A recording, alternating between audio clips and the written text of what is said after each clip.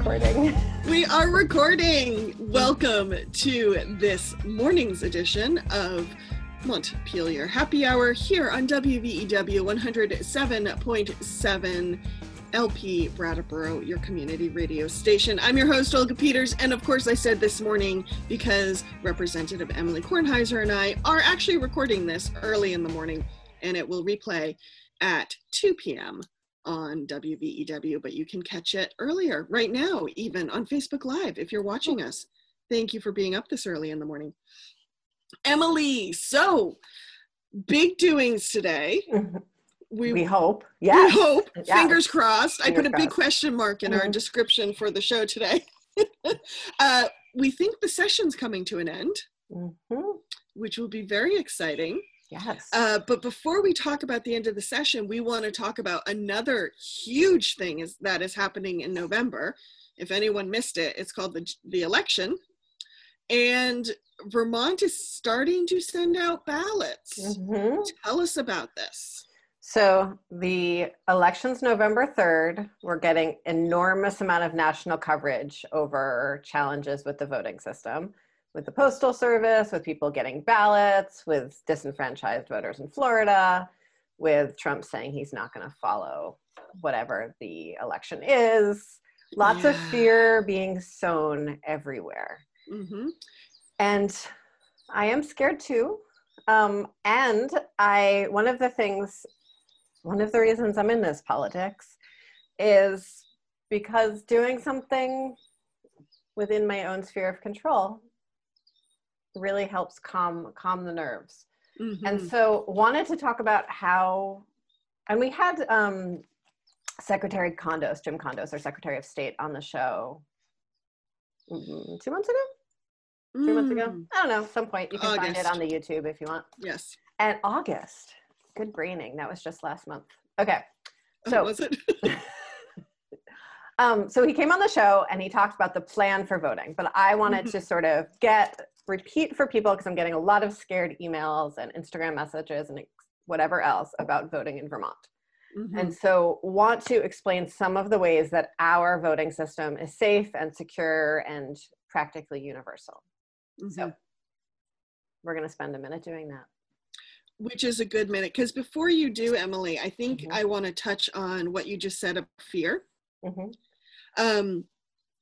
VPR and Vermont PBS, along with Castleton University, did a poll recently. And there are some areas of the poll that you pointed out, Emily, might need looking at. But the one piece we want to talk about is that the poll found that 40% of voters between the ages of 18 and 45 were less confident that the national election would be fair than those who were over 65. What happened to the 45-year-olds to like 65 years old? Gen X left out of everything. Gen X. There's only like 12 of us, so whatever. I know, right? Yeah. 2 of us are here, so who knows where the others are. Are feeling less confident in the election system. And I think the reason that is a big deal, at least to me, and I'm guessing to you, is because one of the best ways to undermine institutions is to make the populace not confident in them. And that is a great power play in of itself, because then people don't show up, and then the elections get decided between very small numbers, and that can really swing things. And so I'm glad we're talking about this today, because we in Vermont need to show up, and so it's important to know that our system is working, and there's a lot of people who really care that it works well. Yes, and careful people who work hard, including our amazing town clerks. So voter registration in Vermont is practically universal. It goes through the Department of Motor Vehicles for people who have non-driver ID cards and driver ID cards, and is regularly matched up every time someone goes to the DMV to change their paperwork or whatever. Any address changes then get matched back up with the Secretary of State. In addition to that, folks with felonies in their history can vote, as well as people who are currently incarcerated. And their vote counts back to their hometown.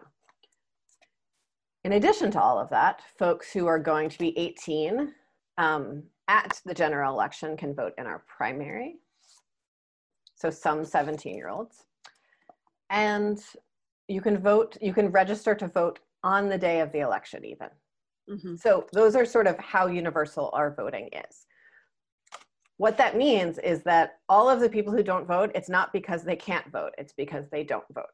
And so, in Vermont. What? In Vermont. In Vermont. This is not the case across the country. And we could have another show where we talked about that sometime. It's very disturbing and upsetting, and I think a big step backwards in history, what's been going on with how many votes are being disenfranchised lately. But everyone in Vermont who is registered to vote will receive a ballot in the mail. Look at that beautiful ballot.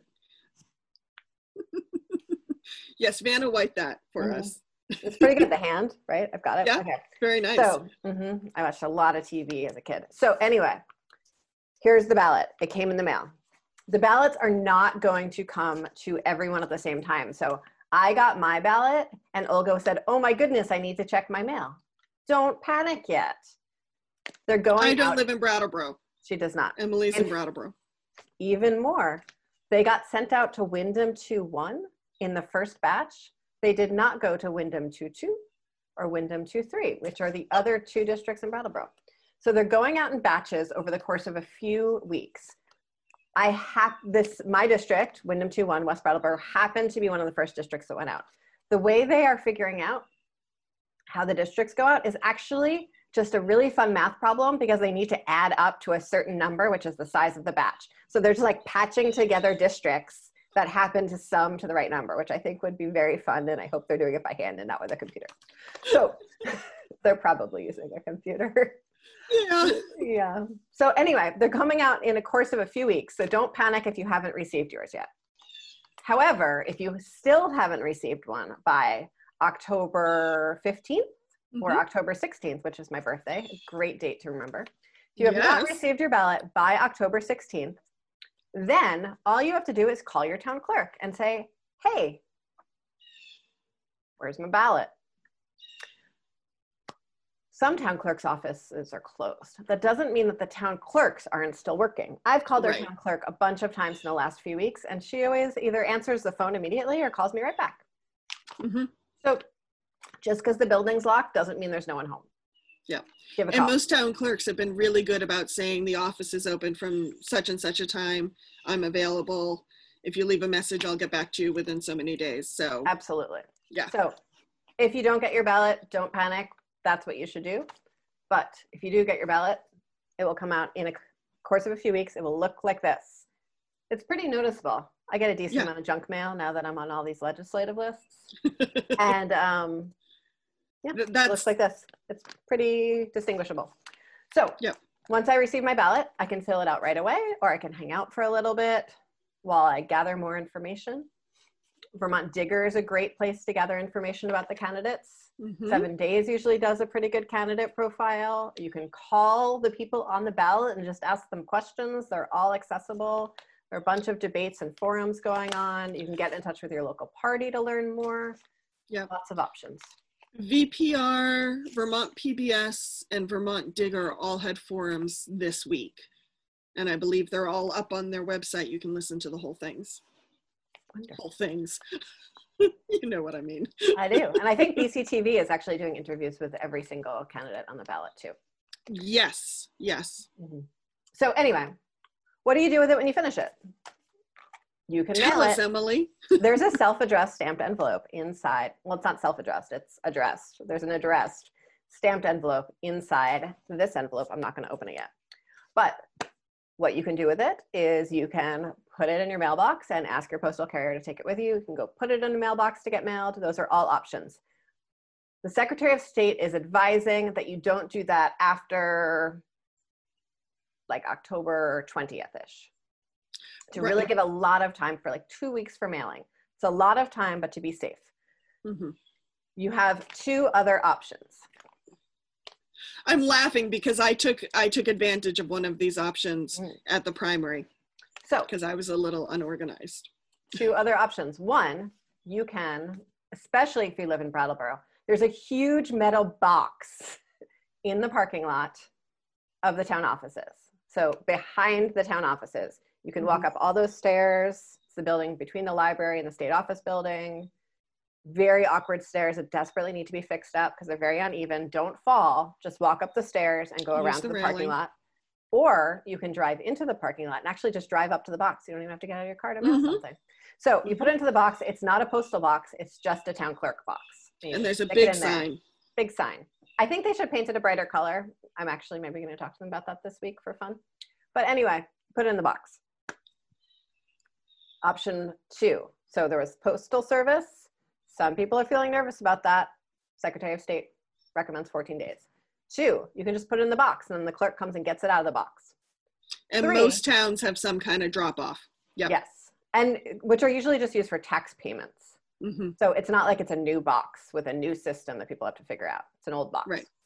Not so old that it's decrepit, just old so that people know how it works. You should have, especially if you're a homeowner, you've probably used it before. Yes. Not if you have anything in escrow like I do, but onwards. Your third option is just to bring it to the town clerk. So you can make an appointment with the town clerk if you want to hand it to a human. You could also rush in on election day. 20 minutes before the polls close. Don't do that, but that's what Olga did for the primary. But you can do it. You can do it. Because, and this is really important, I've got a lot of questions about this, so I'm going to tell you this too, Olga. Okay. The ballots just look like regular ballots, and they just go zoop, zoop into the machine that counts them. So we have a paper ballot that has your vote in it, no hanging chads, no nonsense like that. Probably there are a lot of people listening who are too young to know what a hanging chad is, but. Lucky them. So goes on into the machine, it gets counted. So we have the digital count and the paper version, so we can always recount. And under Vermont law, paper ballots have to be held on to for a certain amount of time after that election, kind of like a receipt. So they can be audited and rechecked. Thank you. Yeah. So this will be counted along with all the other ballots. So the voting in person ballots are not going to be distinguished from the voting by mail ballots. They'll all be in the same mixed up pile of ballots. So it's not like one's going to be more legitimate than the other. They look the same. They're going to get counted together in the same machine. Good. And that is the second to last option. The last option is you can still go to the polls and vote. If that feels safe to you, go for it. The polls will be free. open The as... polls will still be open as an option for you. But these other options are also available. Many, many, many places all over the world, including states in the US, have been doing vote by mail for decades. In fact, the entire armed services. That's how they vote. So safe, secure, easy, and in Vermont, dependable, trustworthy, safe. Yes. Please go vote. Please, please, please vote. We won't tell you who you should vote for. I won't even tell you who you should vote for. And she's running for re-election. I am. But please, we want you to vote. I have covered multiple, granted on the local level, but select board elections that have honestly been decided by one vote. One vote made the difference. As some will remember, Avery Schwenk and Dick DeGray was one of the most recent select board elections where it was really decided by one vote. So it happens. Yeah. You might be the one to make the difference. Safe, secure, and easy. I'm a person who often says, oh, well, I'll do that thing later when I have more attention to give to it. And then it gets in a little bit of a pile. I won't do that with voting because, you know, I'm running for office. But I do that with other things, census, forms for my kid, whatever. Don't do it with this. Just like get it done. Because also, if you vote early, all of the people who are trying to get out the vote won't have to waste their limited energy trying to get your vote counted. So you'll get knocked off a bunch of lists of people who like VPERK are like chasing you to get out the vote. So Does that also mean the number of text messages will go down as well? Saying, I don't get count any of those text messages, but you don't? I don't. But yes, you will get knocked off of all of the pester lists because you will have been checked off of them. Wow, that might actually make sure I get there before 20 minutes before the end of polls close. That's the best incentive ever. Great. You will probably also stop getting mail about it. Okay. Yeah. There you go. Mm-hmm. Okay. So if anyone has any questions, reach out to the town clerk. You're welcome to reach out to either of us, but town clerk's probably a better bet. Yes. And the Secretary of State's office, there's only like 6 people who work there, but they're all really nice and they call you back really fast. Mm-hmm.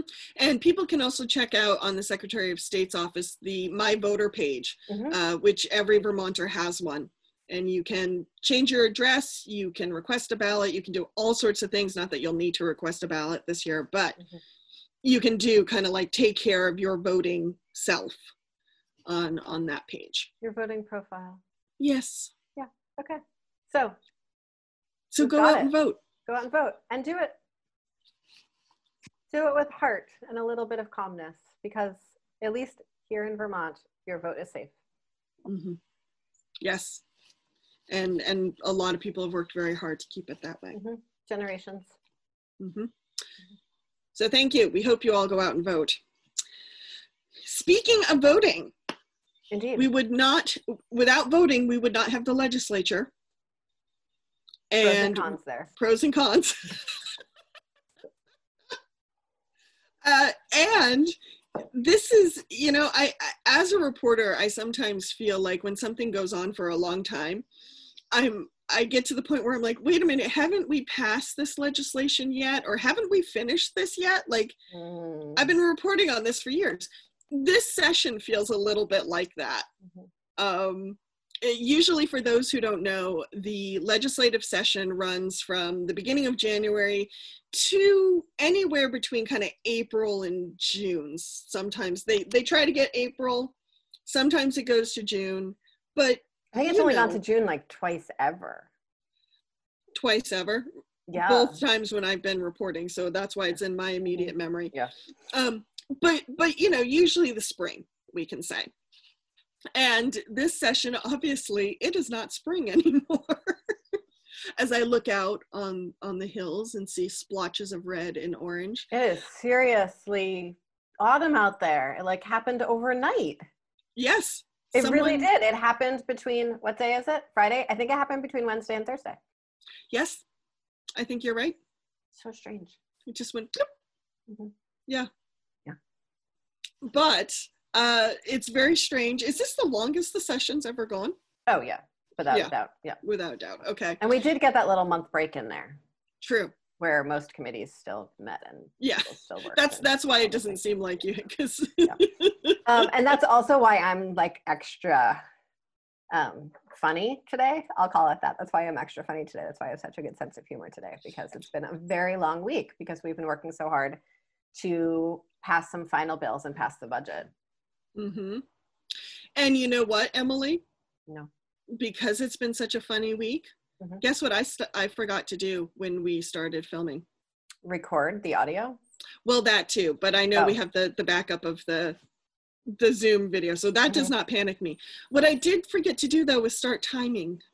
Oh, okay. Oh. You know what? I bet one of my devices will tell me. Awesome. So while Emily's doing that and kind of saving my bacon, because, as a host, I kind of need to make sure everything fits within the time slot for WVEW. Yes, this has been a weird session. It's been a long session.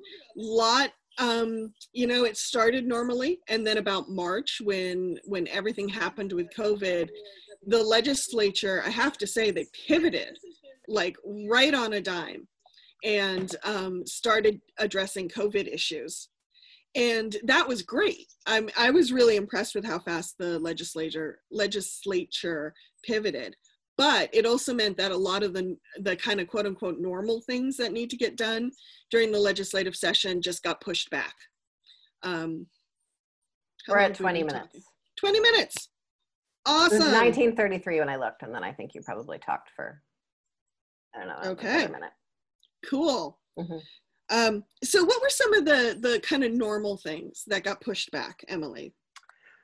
Normal things that got pushed back. So the budget didn't get pushed back because we were busy with COVID. The budget got pushed back because there was so much unknown about both the state of our regular tax-based revenue, given that tax deadlines had actually even been moved by 3 months because of the pandemic at the national level, federal level. And then also because we didn't know what our COVID relief funds would look like and how much, how flexible those funds would be. So the budget got pushed back. That's a huge one. So we just passed our first quarter budget and now are passing the full budget. Other things that got pushed back, we had some all of our main priorities for the year got pushed back. So Global Warming Solutions Act, cannabis reform, significant criminal justice reform legislation. Oh, I had a list on my computer and then when I was looking up the time, I forgot.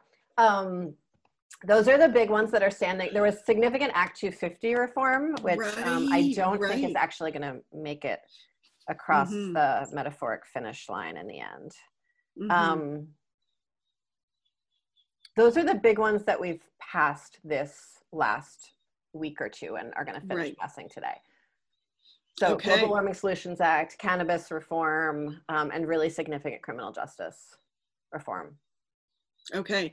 And yes, we had Laura Sibilia on the show last week, and one of the things we talked about was the Global Warming Solutions Act. And so it was kind of fun to see that it passed this week, or overrode the governor's veto, I should say. So what needs to be wrapped up today? Let's see. So the cannabis reform package that passed this week, I think. And so that's done. That's going to the governor. Still not clear if he's going to sign it or not. Okay. And then we passed some criminal justice legislation. It went over to the Senate.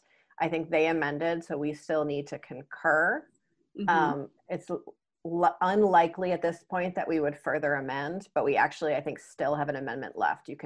There's like 2 amendments and then it goes to a conference committee. The body has been, meaning the House and the Senate, has been really trying to avoid committees of conference right now. They're given the very tight timeline and that they're just very hard via Zoom and logistics and other things. When we were in a physical building together, people would just sort of like find time to wind up in a corner, really. Right. I mean, not quite that informally, but it was just easier to do the logistics on it, and that's very hard right now. So really trying to just sort of get more compromises between the two bodies via amendments. So those pieces are use of force bills, significant reforms in police training and police hiring practices. And I can get into more details on those things if you'd like. And then mental health clinicians that are embedded. There was a lot of dispute about whether those should be in the Department of Mental Health or in police departments. There's body cams. There's sort of like your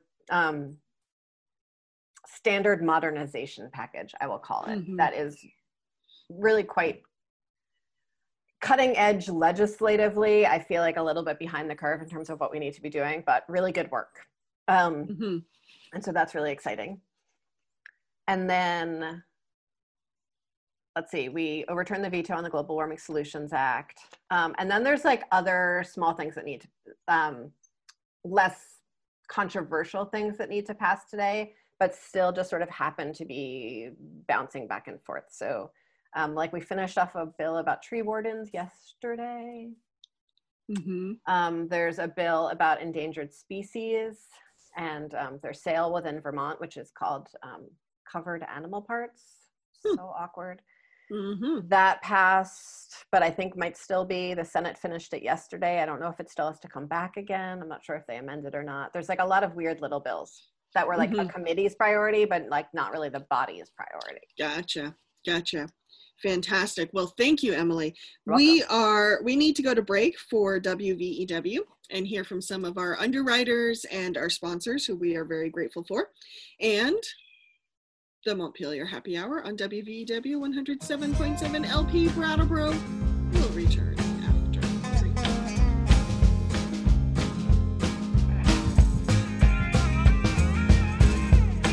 Welcome back to the second half of the Montpelier Happy Hour here on WVEW 107.7 LP Brattleboro, your community radio station. I am your host, Olga Peters. Representative Emily Kornheiser is here with us today. And as a reminder, all the opinions expressed here on this show are ours and ours alone, and not those of the radio station. So, Emily, now that in the first half of the show, we talked about the legislative session and why everyone should go out and vote, and that it's easy to vote. Let's transfer to the budget, and you also want to talk about a labor bill. Well, I forgot in my roundup of things that we passed in the flurry of the last few days. Another bill that I'm really excited about is a labor bill. And so that is, I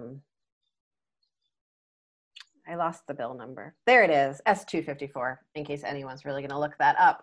S254 is a fix, basically. We're working on a series of fixes to something that was called the Janus decision, which was a federal decision that happened a number of years ago that really was a huge step back for union rights and union organizing. Mm-hmm. And so we had a lot of things that we did not have in statute on the state level because they were in statute on the federal level that we are now, along with so many of the other bills we've passed in the last 3 years, basically, we are trying to create sort of a Vermont that works for all of us, in opposition to a federal government that does not have that as a priority.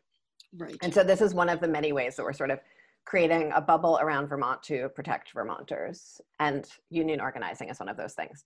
So what it does is, when a union is getting organized, and maybe we should have a much longer show on this sometimes. I think we should, because I think for a lot of people, at least in my sphere, union is a very charged word. Yes. And it's a very dirty word. Yeah. So I think we definitely should have. Yeah. So anyway, this bill, the main thing it does is it shortens the timeline to form a union. If the majority of the folks in a business want to form a union, it means that the union formation will happen faster. And it sets a clear timeline so that both sides know that that's the timeline. Whereas more recently and after the Janus decision, a business owner had, as long as they sort of wanted to agitate against the union. Okay. So, and this sort of, and like no one knew how long that would be. So this sort of sets clear guidelines so everyone's on the same page. There's other things in there too, but that's sort of the main piece. So the budget. And one of the things about the budget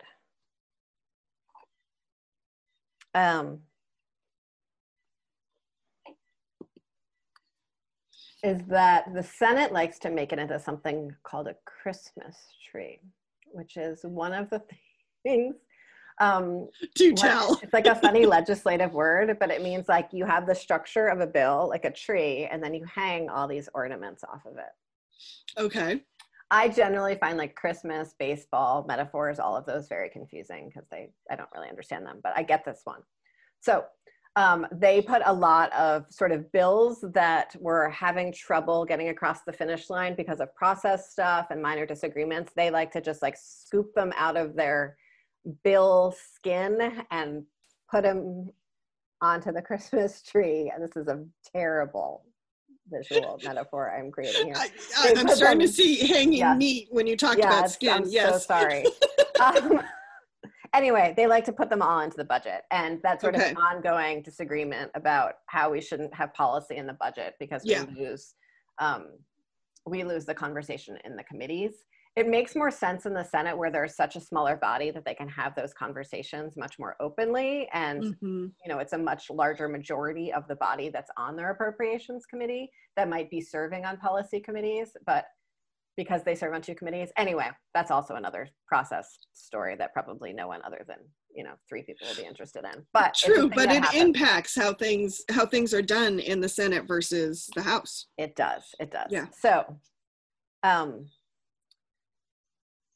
things that that was sort of being figured out. The final budget got figured out last night, agreed to at 10 p.m. And here are some highlights. Does that sound good? That sounds great. And we'll dive into I'll go through the highlights and you pick which ones would be fun to talk about more. Perfect. Okay. Yeah, I love it. Great. And want to sort of remind listeners that while there is much talk about financial strain in state governments right now, Vermont's financial picture is really, really solid for this fiscal year that we are budgeting. Partly because tax revenues actually came in higher on meals and rooms and sales tax than we thought they would after COVID happened. We really narrowed that gap. And we got one of the highest COVID relief packages per capita of any state because of something called small state minimums that we're not going to talk about right now. But we received an enormous amount of money per capita of COVID relief funds. So that really also helped close the gap and allowed us to do some stuff we wouldn't have been able to do otherwise. So yes, that's exciting. This is really a full budget that we're talking about here. It is not an austerity budget. So restructuring bridge funding for Vermont state colleges. Down in Brattleboro, even down in Windham County, we do not think about the Vermont state colleges outside of CCV as much as everyone else in the entire state thinks about them, because we do not have a Vermont State College here. But if you have gone to a Vermont State College or had a child go to a Vermont State College or hire people out of the Vermont State College system, you know that it's a very important part of the education system in Vermont. It is accessible, it is affordable, it is close to home, while still like a full 4-year experience for people. And there are some very specialized training programs at some of the state colleges that are sort of essential to Vermont economy, like what's the weather? What's it called when people? Meteorology. There's like a really important meteorology department at one of them, which it's just one of those little things that you learn in the legislature that you're like, oh, look, here's a thing that I'll know forever now. Okay. Yeah, there's some cool things happening at Vermont state colleges. Yes. And so this is bridge funding because the state colleges were essentially so far underwater that they said we are closing next week unless you legislature do something. They've been chronically underfunded. Vermont puts less money into our higher education system than I think any other state in the country. Interesting.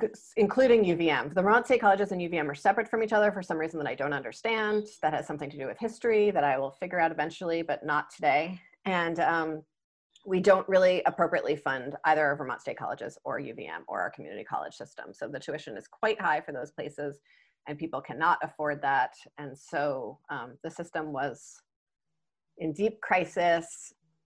It's clear that we need to come up with a new system for administering administering and funding the state colleges. This is bridge funding in the meanwhile of $28.5 million total in order to make it through a planning cycle to figure out what comes next. Okay, interesting. $5 million for equity payments to Vermonters who are left out of federal stimulus payments. That is exciting. What we talked about last week, and that's money mostly to folks who don't have Social Security numbers or who are married to people who don't have Social Security numbers who did not receive equity payments from the federal government in March. Was that March? March. Yeah. Or April. A lot of Vermonters didn't get those. This is a way of making those whole and saying we're all Vermonters. We all need this opportunity right now. $1.5 million for the Vermont Economic Development Authority, which is called VEDA. It's like almost like it's like a state lending institution. It's a we'll talk more about that some other time. Yeah, but they do interesting things, but it's not easily explainable things. It would be fun to have them on the show. It would be. Yeah. Let's Okay. do that. Are you writing that down so we don't forget? I am. Great. So that is a match for the communications union districts. Ah. Mm-hmm. And an additional $1.5 million. So it's in grants. So it's $3 million for communications union districts. Those are the coalitions of folks across the state who have come together to try to solve internet on a local level. And we have one here in Windham County. Yep. That would also be maybe something fun to talk about more at another show. There is $500,000, $450,000 for the Global Warming Solutions Act. And that's for the Agency of Natural Resources to administer the Global Warming Solutions Act. So basically to pay the people who are going to work on it. Okay.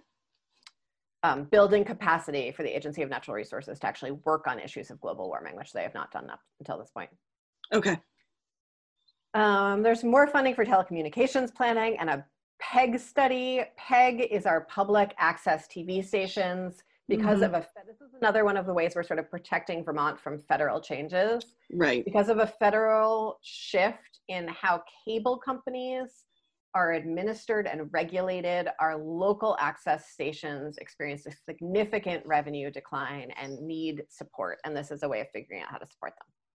And if someone's like, what's a PEG station? Brattleboro Community Television in Brattleboro, for example, and Fact TV in Bellows Falls is another example. Thank you. You're welcome. Just keeping it tactile. Absolutely. An appropriation for Justice Reinvestment 2, which I will talk about for 1 second, and more importantly, establishing a method to allocate future savings. So Justice Reinvestment says, we know that incarcerating people and keeping them incarcerated for a long period of time is not in the best interest of either our communities and the people being incarcerated, nor our state budget. Because incarcerating people is the most expensive possible solution to deal with criminal justice issues. So bunch of investments up front in restorative justice programs, in reentry programs, in housing for reentry programs, all of those things, so we can get people who are ready to leave prison back into our communities, and so we can keep people from going to prison through restorative justice programs. This is sort of the upstream, downstream thing, right? Right. So by spending this money, that appropriation up front, we will be saving money long-term by not putting people and getting people out of prison. The question is, if we are going to, sorry, there's a person walking around. I don't know if they're gonna need me or not. I'll find out if they knock on the door.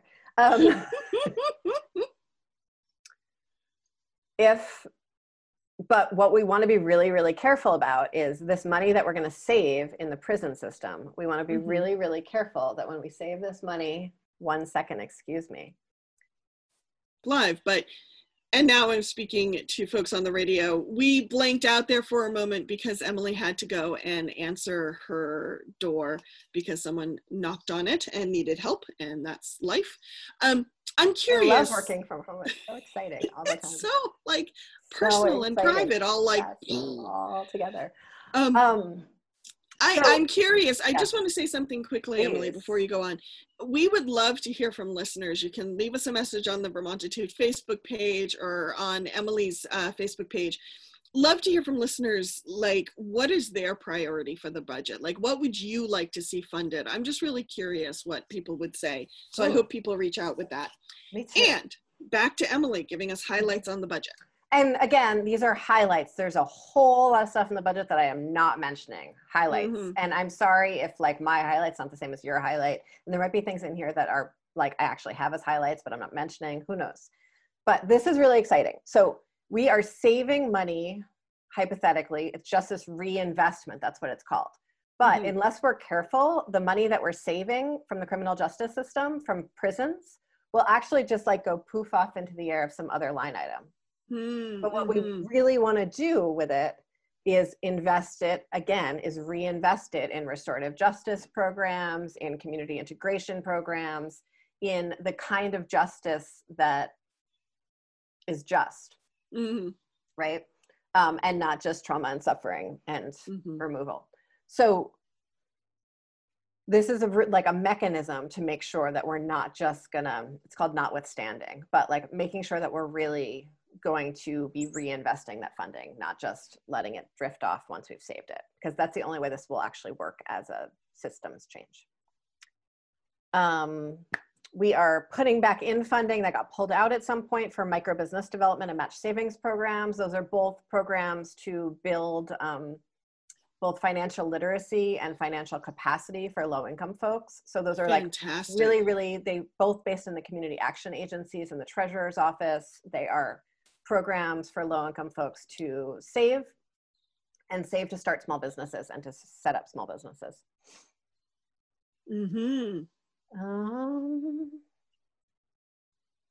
Bunch of money to the court system, community high school funding, funding for the Human Rights Commission, the Council on Arts and Humanities, a bunch of money for highways because this is Vermont and we have a lot of roads, so leveling and paving and highways, as well as EV incentives and public transit ridership incentives. So trying to sort of move beyond our standard way of doing business and really thinking about what it would mean to have public transportation in a rural context. Fascinating in of itself. Indeed. And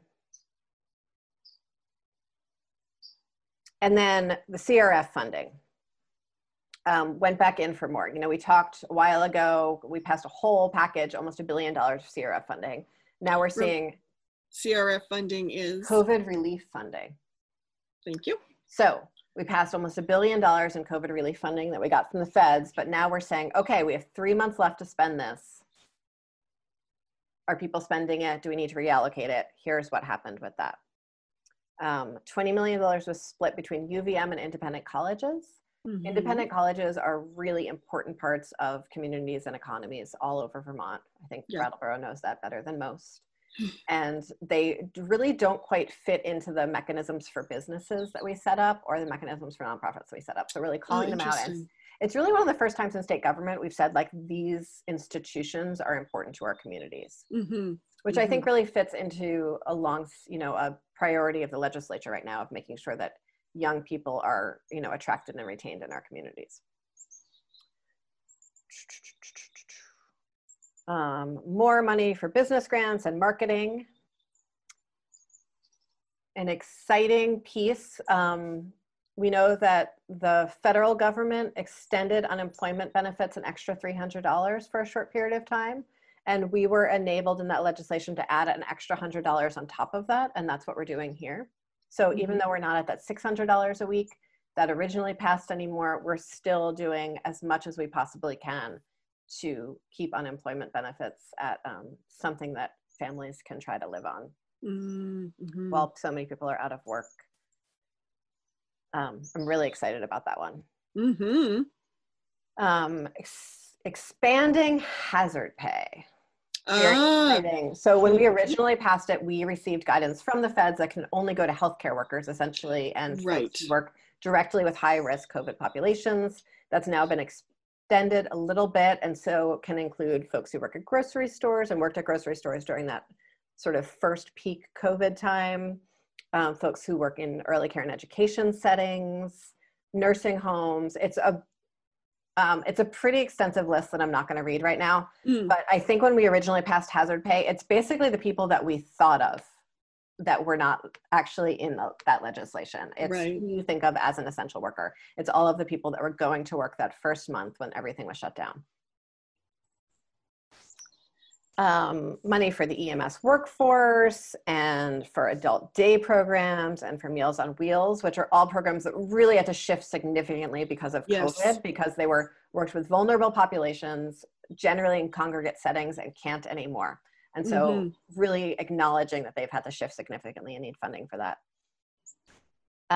There is money to embed clinicians in public safety basically in police departments. Mm-hmm. That's sort of a longstanding that's a conversation that's been happening all across the country. Right. And then some fun stuff for downtown tax credits and VSAC. And there's a lot of other stuff, but those are those things. That's a lot getting done. We only have a couple minutes left, Emily. Yeah. So I'm curious, from your perspective, as someone who worked on a lot of aspects of this budget, given all the givens, how are you feeling about it? Do you think it hit the places that it needed to hit the most, or funded, I should say? I have a theory of change about the economy. Like, I believe that the economy is driven by the people working within it, rather than sort of a trickle down approach. Yeah. And so it was really, really important to me that if we are going to keep Vermont vibrant and sustainable and meeting people's needs, that we need to get money directly to workers. And so we have a few places in this budget that really does that. And I'm very happy about that. So that feels like, and we also, again, passed these, increased union protections. We've expanded unemployment. All of those tweaks I was talking about last week have passed now. And so, or about to pass today. And so that feels like some balancing. We're still, and there are places in here where we're also being proactive. So I'm glad about that. We are still not being as proactive as I would like us to be. I think we still have a quite large crisis on our hands in the future, and we need to be thinking to that. But this is absolutely like a steady state, stable budget that Vermonters can depend on, and I will keep us out of the depths of crisis right now. And that feels really, really good. That's fantastic. Before we go, I just want to highlight one thing you said about crisis and responding to crisis and keeping the state out of crisis and being proactive. And I just want to acknowledge what a huge shift that is. I think for a lot of people, we're like, well, that's total common sense. Be proactive rather than responding in a crisis. And yet, when you think about a lot of our human services systems, they are built for crisis. They are not necessarily built for proactive. And I think that's how a lot of people frame a lot of social needs. And so I just want to highlight that is a big shift to be proactive. I mean, we should celebrate this to a certain extent. It is, and that's why, the Global Warming Solutions Act, while it's about climate change, is also a really clear example of the legislature acknowledging that our day-to-day system of sort of proposing legislation, debating it, passing it in a 2-year cycle does not enable the kind of comprehensive planning work that we need to do to be proactive about the challenges of our times. And so I think we're also making steps on sort of figuring out mechanisms for more proactive work in the future. And so that's really exciting. That is exciting. Well, we are out of time today for the Montpelier Happy Hour here on WVEW 107.7 LP Brattleboro, your community radio station. I'm your host, Olga Peters. Thank you, regular contributor and representative Emily Kornheiser. You can find the Happy Hour at 2 p.m. on WVEW. You can also find us on YouTube, as well as the Vermontitude Facebook page and SoundCloud page. Emily, where can people find you if they have questions? EmilyKornheiser.org is a great place to start. It links to my Facebook, Twitter, and Instagram feeds, as well as having my email address and my phone number. Every Saturday at 10 a.m., I'm hosting a community conversation via Zoom. And you can find the link to that at any of the places I just mentioned. Thanks for joining us, everyone. Hey, have a great weekend.